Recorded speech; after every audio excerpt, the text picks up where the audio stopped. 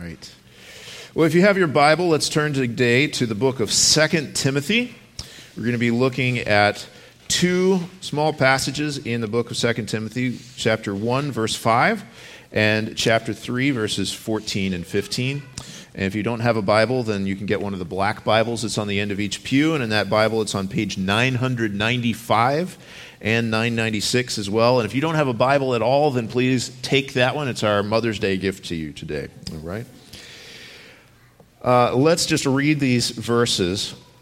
It says here in 2 Timothy 1:5, I am reminded of your sincere faith, a faith that dwelt first in your grandmother Lois and your mother Eunice, and now I am sure dwells in you as well.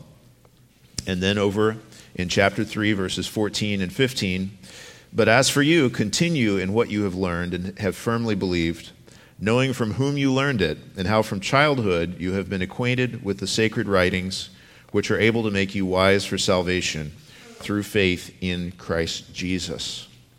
When we think about the women in our lives and the women in church, and we think about the commands that the Scripture gives about men and women, sometimes there can be such a focus on the things that seem weird to our culture.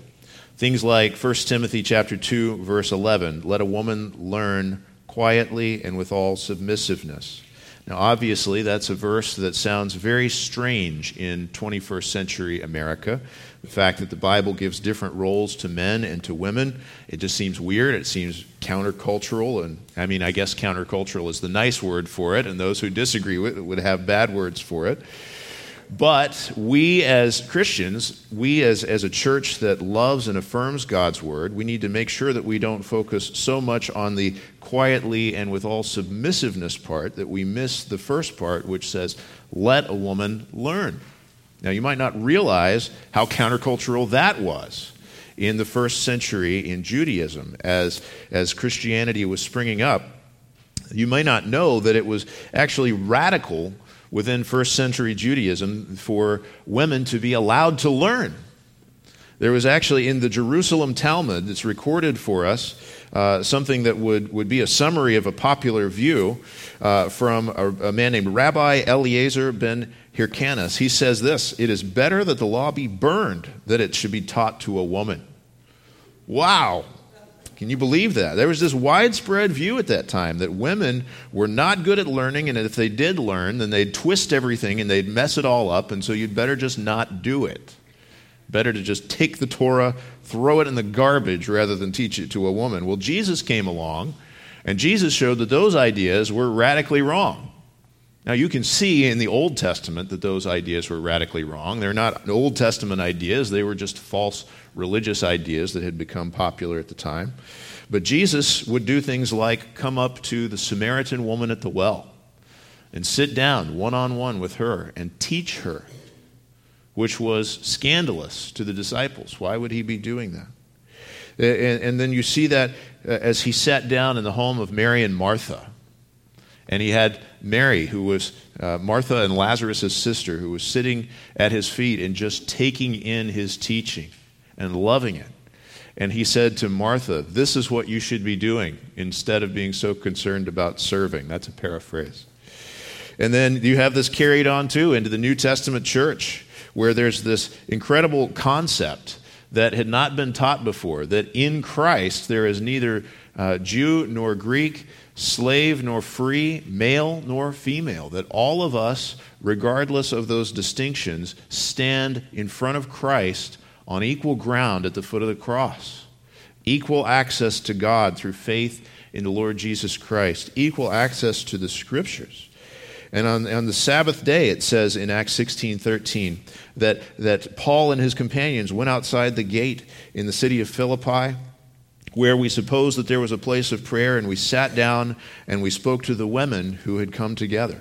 You see this throughout the New Testament, that there is just this radical change in what would have been normal to the culture of first century Judaism, where now it was freely offered to women to come and to learn and to be built up in the faith. And the Bible shows us also, not only should women be learning, but women should be teaching. Now, in appropriate settings.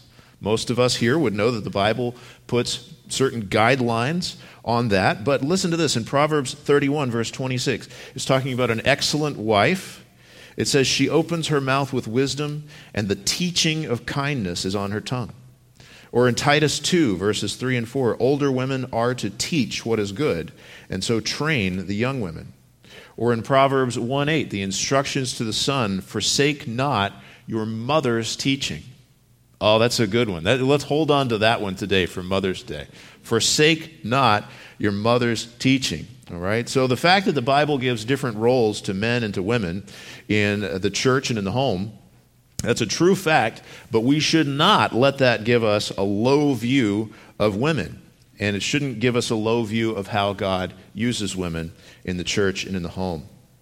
We sometimes say, and I've said it before, you may realize this, it's apparent if you think through it, the church is always one generation away from extinction, right?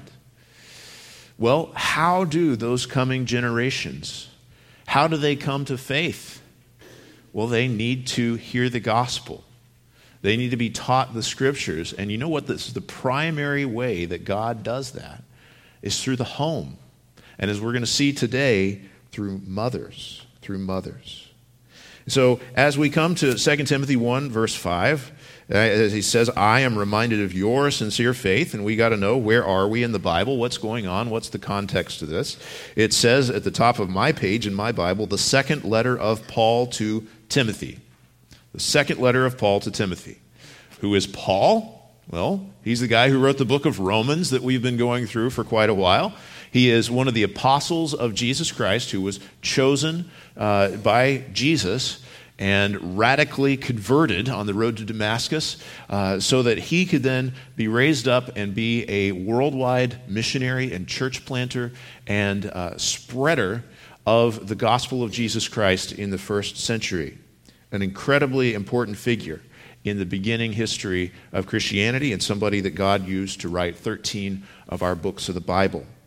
That's who Paul is, but who is Timothy? It says it's his letter to Timothy. Well, Timothy is someone who, at this point, when he receives this letter, and the first letter to Timothy as well, is serving, it seems, as you might call it the lead pastor, the senior pastor of the church in Ephesus. The church in Ephesus, we know, had multiple elders, as was the command of the New Testament for each church. Even before they raised up deacons, that they were commanded to raise up elders. And so they had multiple elders, but they also, within that, seemed to have a particular elder in each church who would be sort of the main preacher. And Timothy was that. That's why Timothy is getting these letters.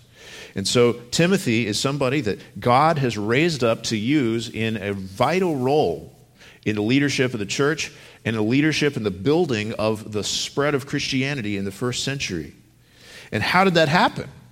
How did it happen? Well, it happened in part because he met Paul. And Paul realized this is somebody that God has given great gifting and great grace to, somebody that I can take under my wing. And so Paul had trained him. But before that, something also had to happen. We have some insight into this back in Acts chapter 16, verse 1.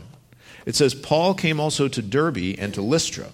A disciple was there named Timothy, the son of a Jewish woman who was a believer, but his father was a Greek. Now, do you hear that? The situation that Timothy grew up in was having a believing mother and an unbelieving father. How did that situation come about? We don't know. We're not going to pick that apart. I don't recommend getting yourself into that situation. But that was the situation that Timothy grew up in, a believing mother, an unbelieving father. But how did he come to faith? Well, it says right here in 2 Timothy 1:5, he came to faith through the witness of his mother and his grandmother. Just beautiful, amazing. How is it that Paul was able to come to this city and to find this young man whose name was Timothy, who was a believer and who showed all of this grace from God, all of this gifting? Well, it happened because there had been a lot of work that had already come about before this. And that work had been done primarily by his mom. We praise God for that. So that's where we are, and we want to see in these verses that we've looked at right here, 2 Timothy chapter 1, verse 5, first of all, that God uses women to pass sincere faith to new generations. We have to have new generations, and women are absolutely critical to this. Sincere faith. Look what he says. I am reminded of your sincere faith. Now, what's going on here is in these opening verses of 2 Timothy, Paul is giving encouragement to Timothy. He's encouraging him because he's confronted problems that are happening in the church and in Christianity more broadly in the first letter. He's going to confront some of those problems throughout this letter too. But he wants to make sure that he tells Timothy, I see that you are keeping the faith. I want to encourage you. I want to encourage you to stay where you are and keep going. And he says, I see that sincere faith. I remember it. I long for you with tears. I want to see you with joy. And I remember your sincere faith, a faith that dwelt first in your grandmother Lois and your mother Eunice, I am now sure dwells in you as well. What is a sincere faith? Well, a sincere faith is a not fake faith. Did you know there's such a thing as a fake faith? It can be kind of easy to do. Because you could kind of look around and you could kind of see, well, what do people who have faith do? Okay, well, they do this and they do that and they do that. Well, I can do this and do that and do that. I can go to church. I can wear these things. I can hang around and learn the lingo and kind of figure out how to talk like that. I can see the good things that they're doing, and I can do some of those good things, and I can see the bad things that they're not doing, and I can either try to stop doing those bad things or just do them in secret so nobody knows. It can be a very easy thing for somebody who really wants to fake their faith. That's called hypocrisy. But what Paul says is, he says, I look at you and I see a faith that's genuine, not faked, not feigned, not hypocritical, but genuine from the heart, a sincere faith. What is a sincere faith? Well, it's a faith that is actual faith, as the Bible talks about it. There is such a thing as claiming to have faith when in fact it's just that you have knowledge. Just having knowledge is not the same thing as having faith. You do need to know. You have to have some knowledge to have faith. You have to know that Jesus is the Son of God who died for our sins in accordance with the Scriptures, who was buried, and on the third day was raised from the dead in accordance with the Scriptures. That's the heart of the gospel. You have to know that, but knowing that is not the same thing as faith. You could also sincerely affirm those facts and still not have faith. You know how I know that?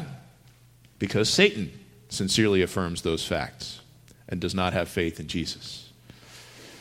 It's possible to say, yes, these facts that the Bible presents about Jesus are absolutely true. I affirm historically that Jesus was God incarnate who came and lived a perfect life and died on the cross to pay the penalty for sin, and that Jesus rose from the dead on the third day, and I know that he is the second person of the Trinity, that he's ascended into heaven. I know all the facts about Jesus, and I absolutely affirm that they are true. And you can mean that sincerely and not have faith, because even the demons believe and tremble. So what is faith? What is a sincere faith? It's not just knowing the facts in your head. It's not just sincerely affirming the facts. It is personally entrusting yourself to Jesus. It's that we receive and rest upon Christ alone for our salvation. Sincere faith is a personal, relational trust in Christ alone as our sovereign master, as our eternal Savior. That's the sincere faith that Timothy had, that Paul was affirming, but he said that sincere faith didn't originate with him. That it dwelt first, he says, in your grandmother Lois and in your mother Eunice, and I am sure now dwells in you as well. When he says, I am sure now dwells in you, if you're hearing that, it's kind of the way that we would say, I'm sure, it's like, yeah, probably so. No, that's not what he means. He says, I have seen the fruit of it in your life, Timothy. Say, I'm sure of this. I see it, and I've seen it in your mother, and I've heard that it was in your grandmother even before that. This sincere faith. Now, there are others who are mentioned in these letters to Timothy, as Paul's writing to Timothy and telling him about false teachers and all kinds of difficulties going on. There are others mentioned who had an insincere faith, who had a form of faith that proved through its fruit not to be genuine. He said back in 1 Timothy 1, verses 5 and 6, the aim of our charge is love that issues from a pure heart and a good conscience and a sincere faith. Certain persons, by swerving from these, have wandered away into vain discussions. So some people had wandered away from that and didn't have a sincere faith. He says in 1 Timothy 6:9, those who desire to be rich fall into temptation, into a snare, into many senseless and harmful desires that plunge people into ruin and destruction. For the love of money is a root of all kinds of evils. It is through this craving that some have wandered away from the faith and pierced themselves with many pangs. It says, here's another way that people have demonstrated their faith not to be genuine, as they've wandered off to the love of money, where Jesus says you cannot serve both God and money. Or in 2 Timothy 4:10, as he's going to say in this second letter to Timothy, he names names. He says, Demas, in love with this present world, has deserted me. Demas did not have a sincere faith. He names names in 2 Timothy chapter 2, verse 17. Among them are Hymenaeus and Philetus, who have swerved from the truth. Guys, it is a big, important thing to have sincere faith. Not a feigned faith, not a springs up for a little bit and then the sun comes out and it melts away because it has no roots kind of faith, but a faith where we genuinely trust in the Lord Jesus Christ as our Master, as our eternal Savior. And that's going to bear fruit, and we will remain with Christ. A sincere faith. The fact of that faith coming through his grandmother and his mother, it seems to underscore what he's going to say about Timothy a few verses later in verse 9, where he says, he saved us and called us to a holy calling, not because of our works, but because of his own purpose of grace, which he gave us in Christ Jesus before the ages began. It was God's plan all along to save Timothy because he had his purpose of grace for him from before the ages began. How was that purpose of grace worked out for Timothy? Well, it was worked out because it was his purpose of grace for Lois, his grandmother. It was his purpose of grace for Eunice, his mother. And God used Lois to help save Eunice. God used Eunice to help save Timothy. And with that appearing of Christ Jesus just confirmed it all.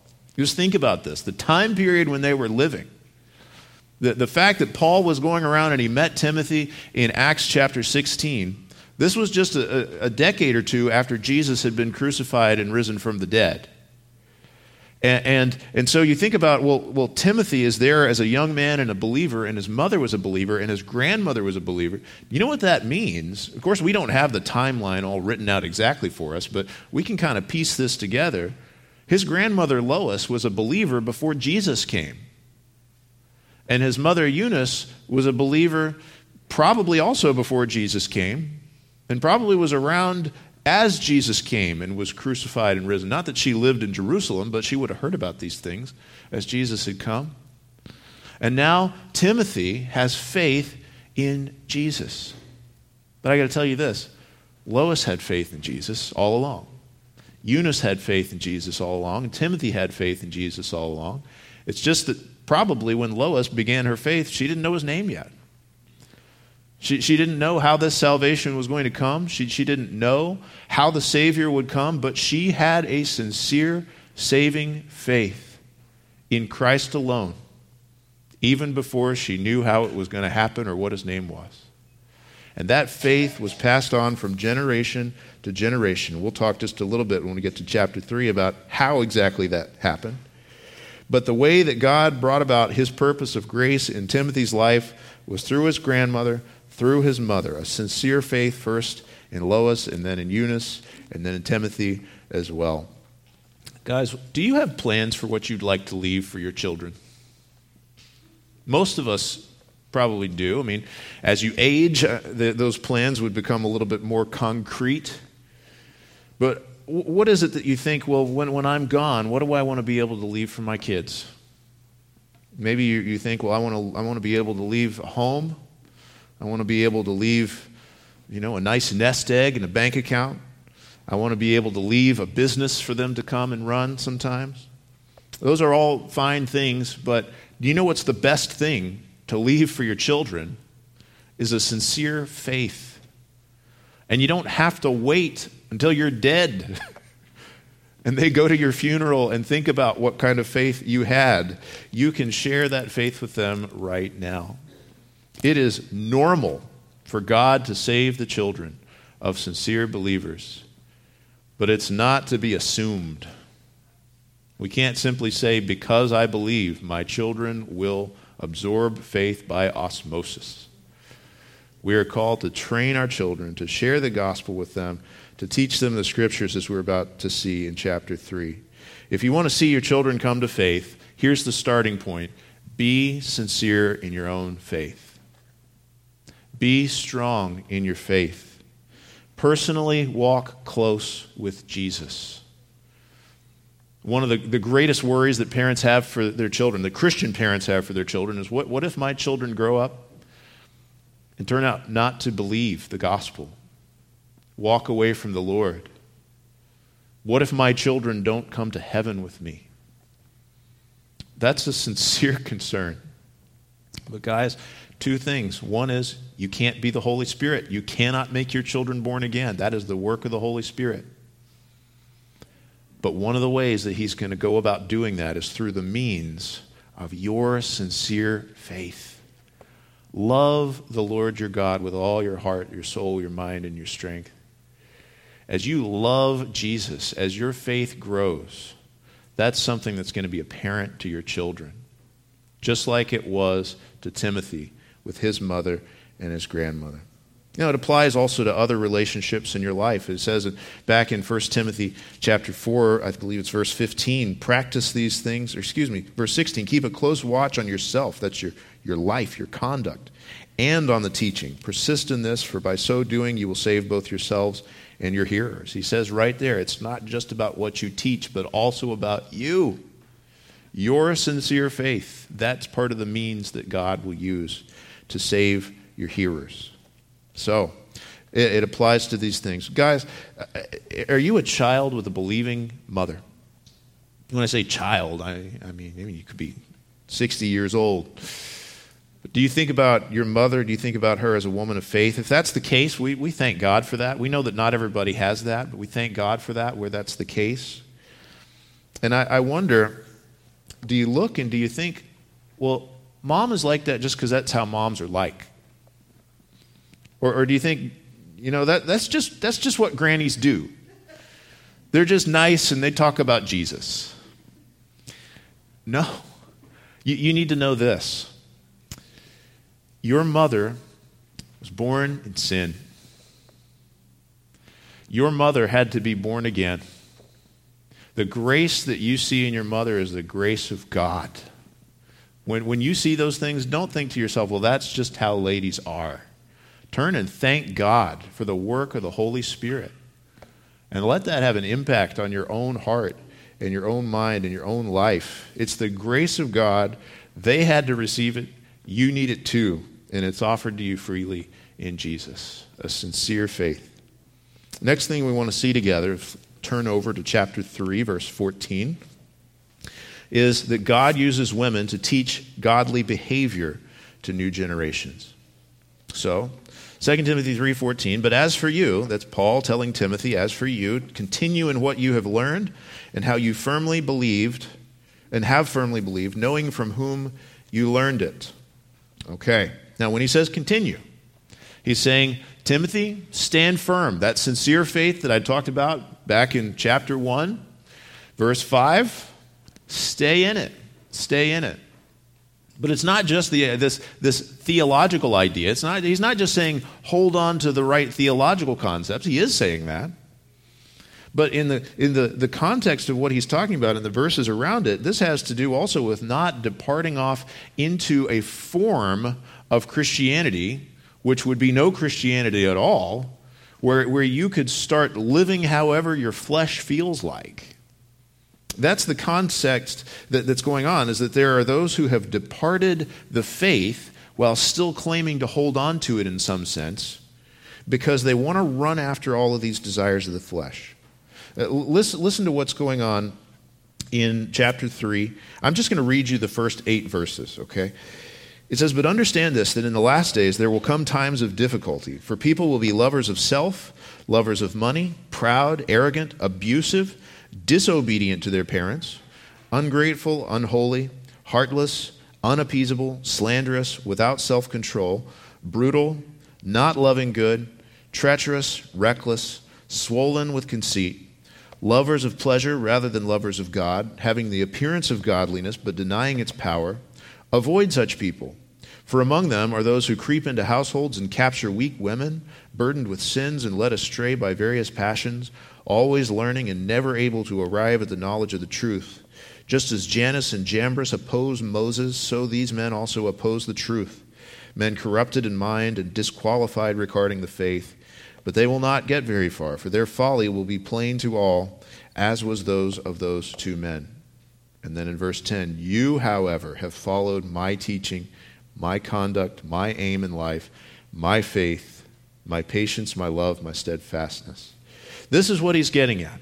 All right, I read you that big chunk just so we can see here what he's talking about when he says in verse 14, "But as for you, continue in this faith. Continue in what you have learned and believed." This has to do with saying, don't get led astray by the passions of the flesh. And don't get led astray by the world. And don't start thinking that you are such a strong Christian that you can now bring in all kinds of worldly practices into your life because you are the one who has the freedom in Christ. And those other people are the weak legalists. Absolutely not.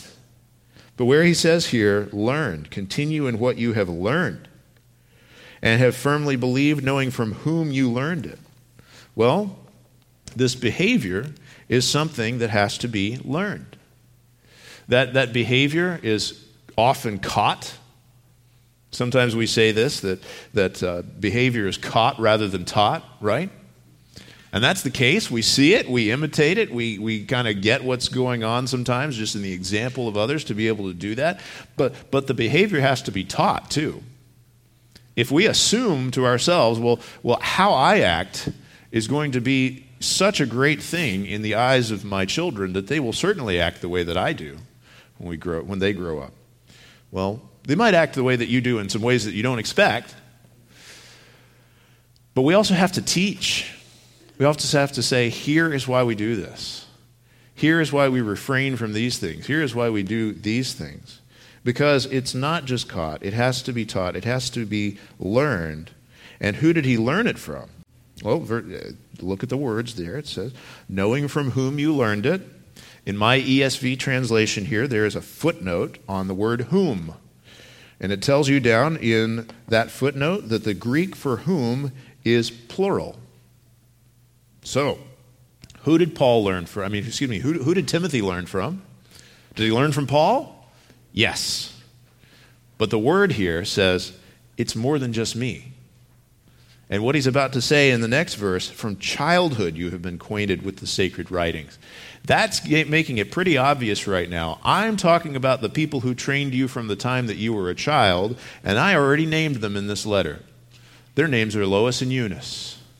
He's saying, remember your mother, and remember your grandmother, and remember how they taught you these things and this godly way of living. He's saying, if you're tempted to go after the practices that the false teachers are spreading, think about your mother. Would your mother want you to do that? That's not a bad thing to think. And that's what Paul is telling Timothy to think.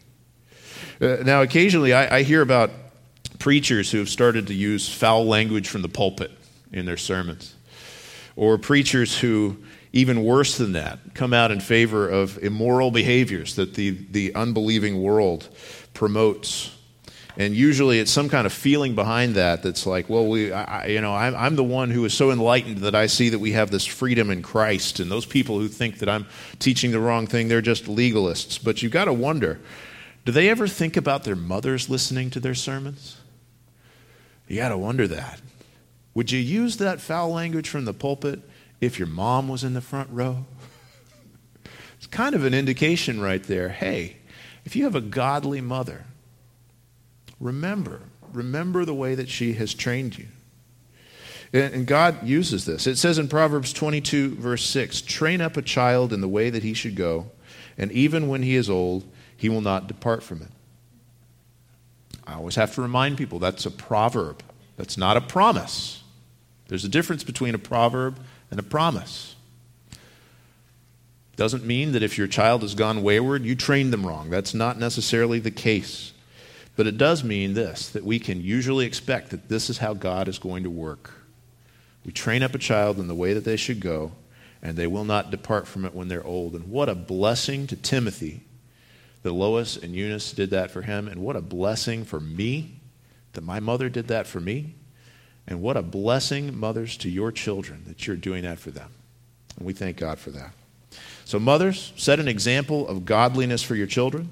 And children who have believing mothers, don't come up with some form of faith that would allow for behaviors that your mother wouldn't like. All right? And then third, God uses women to teach Scripture to new generations. Look at verse 15. And how from childhood you have been acquainted with the sacred writings, which are able to make you wise for salvation through faith in Christ Jesus. He says, from childhood you have been acquainted with these writings. Again, who was training him from his childhood? Unfortunately, it wasn't his father. It said that pretty clearly in Acts 16:1, but it was his mother.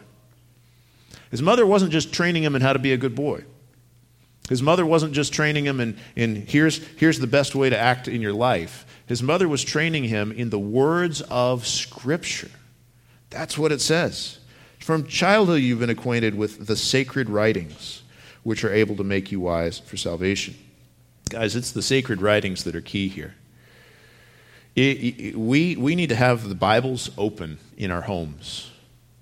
I got to say that I am so grateful that as a child, that my mother, when she would put me to bed at night, instead of just reading a fun little story like Where the Wild Things Are or something like that, she would do that too, but every night when she would put me to bed, she would open up her Bible and she would read to me. Now, some of you may think to yourselves, well, I don't know if I am all that great at the Bible to be able to teach it to my kids. I pay a pastor to do that. Or maybe I'll find a different church where they have a full-time youth minister and I'll pay him to do that. Or something like that.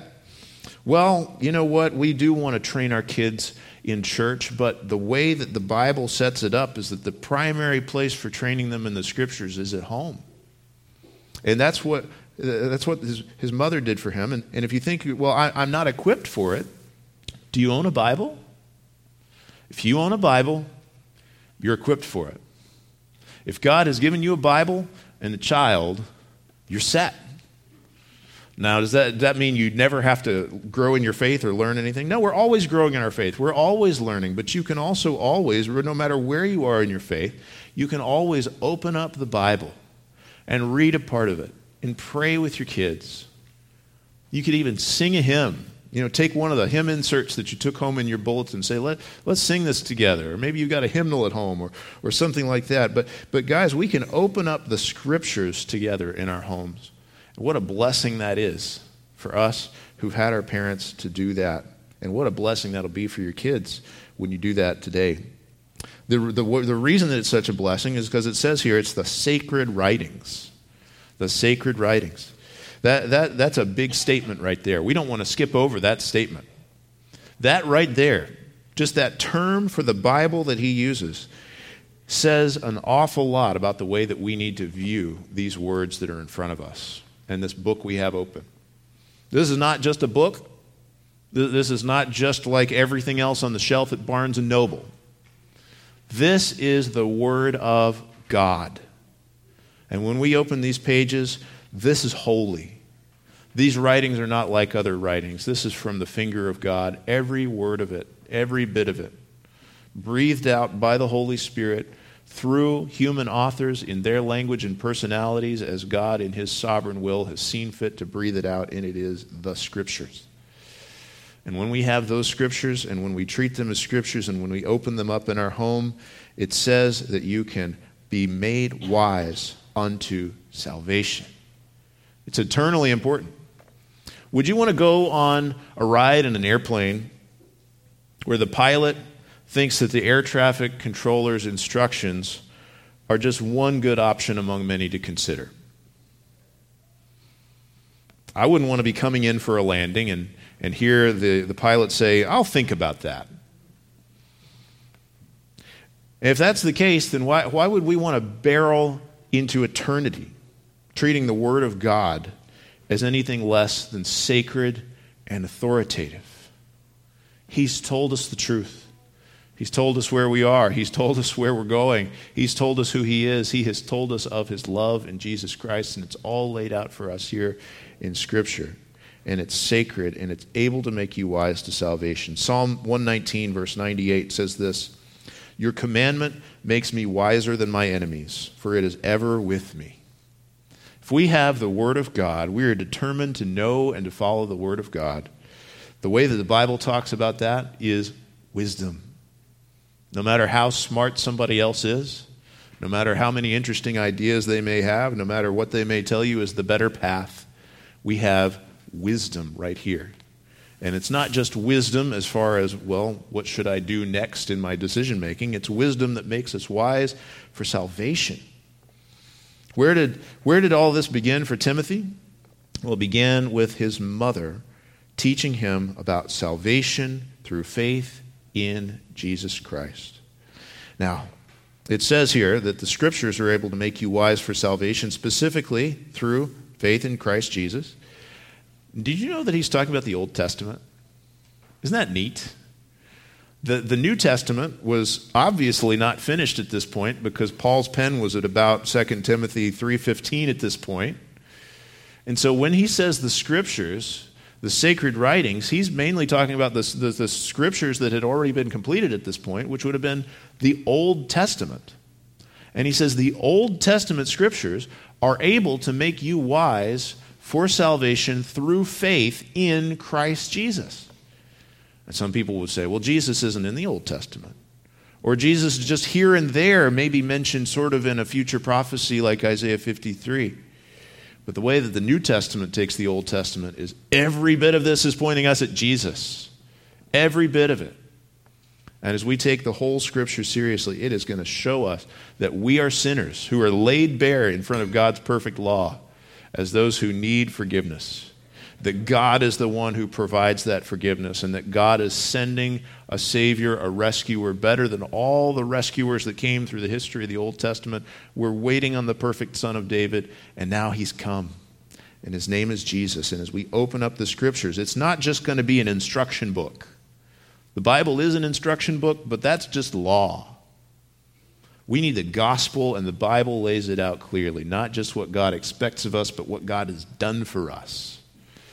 That He has sent His own Son to be the propitiation for our sins, so that we can turn to Him in faith and have forgiveness and eternal life.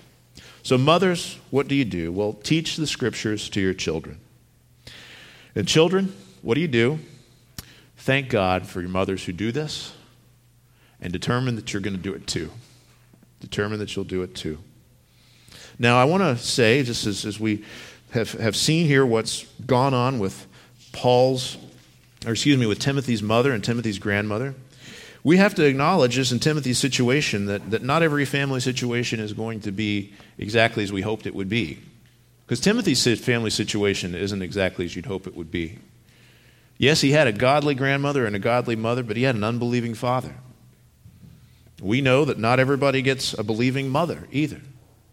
We know that God has saved people in this room out of situations where they were not brought up in anything close to a Christian home, and where there were all kinds of unexpected circumstances. And we are so grateful that God's gospel is able to be the power of God for salvation to anyone who believes, to the Jew first and also to the Greek, that it comes through the preaching of the gospel. God can save anybody, anywhere, anytime through the gospel going out. We are so thankful for that, and we're thankful also that he often does it in families. Now, if you are a godly woman and God never put it in your life to be a mother, we have to trust God's providence in that. But that doesn't put you outside of the ability to open up the Scriptures with another coming generation. And to be able to sit down and to be in people's lives. To open up the Bible, to share the good news of Jesus Christ, to become a mother in the faith to someone. Not everybody gets to have a mother who knew the Lord. Not every woman is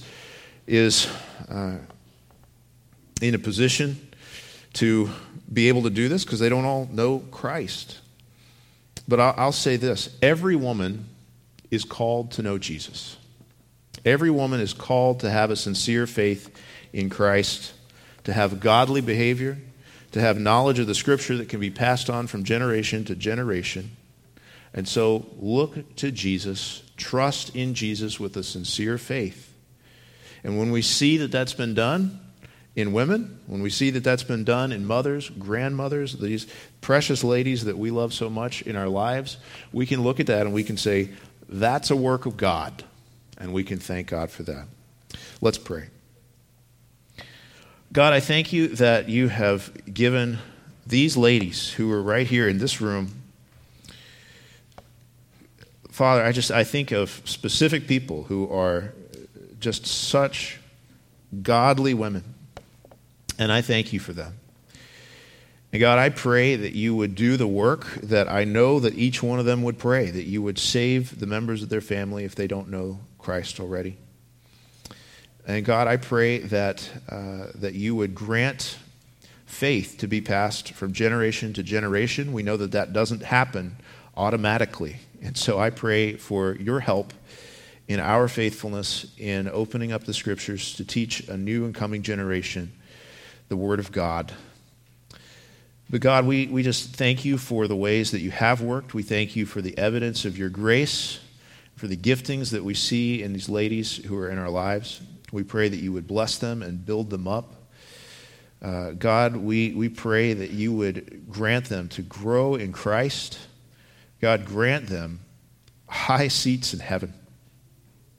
Father, we pray that you would help all of us to do exactly as it has said in 1 Timothy 1:5, to have a sincere faith. We know that ultimately that has to be a gift of God. And so we pray that you give it. Father, I pray that if there are any who have no faith or who have a false form of faith that's not a sincere faith, I pray that you would turn them not to some kind of power of their own to change their faith, but turn them to Jesus, to know who he is, to trust in him as Master and Savior. We pray these things in Jesus' name. Amen.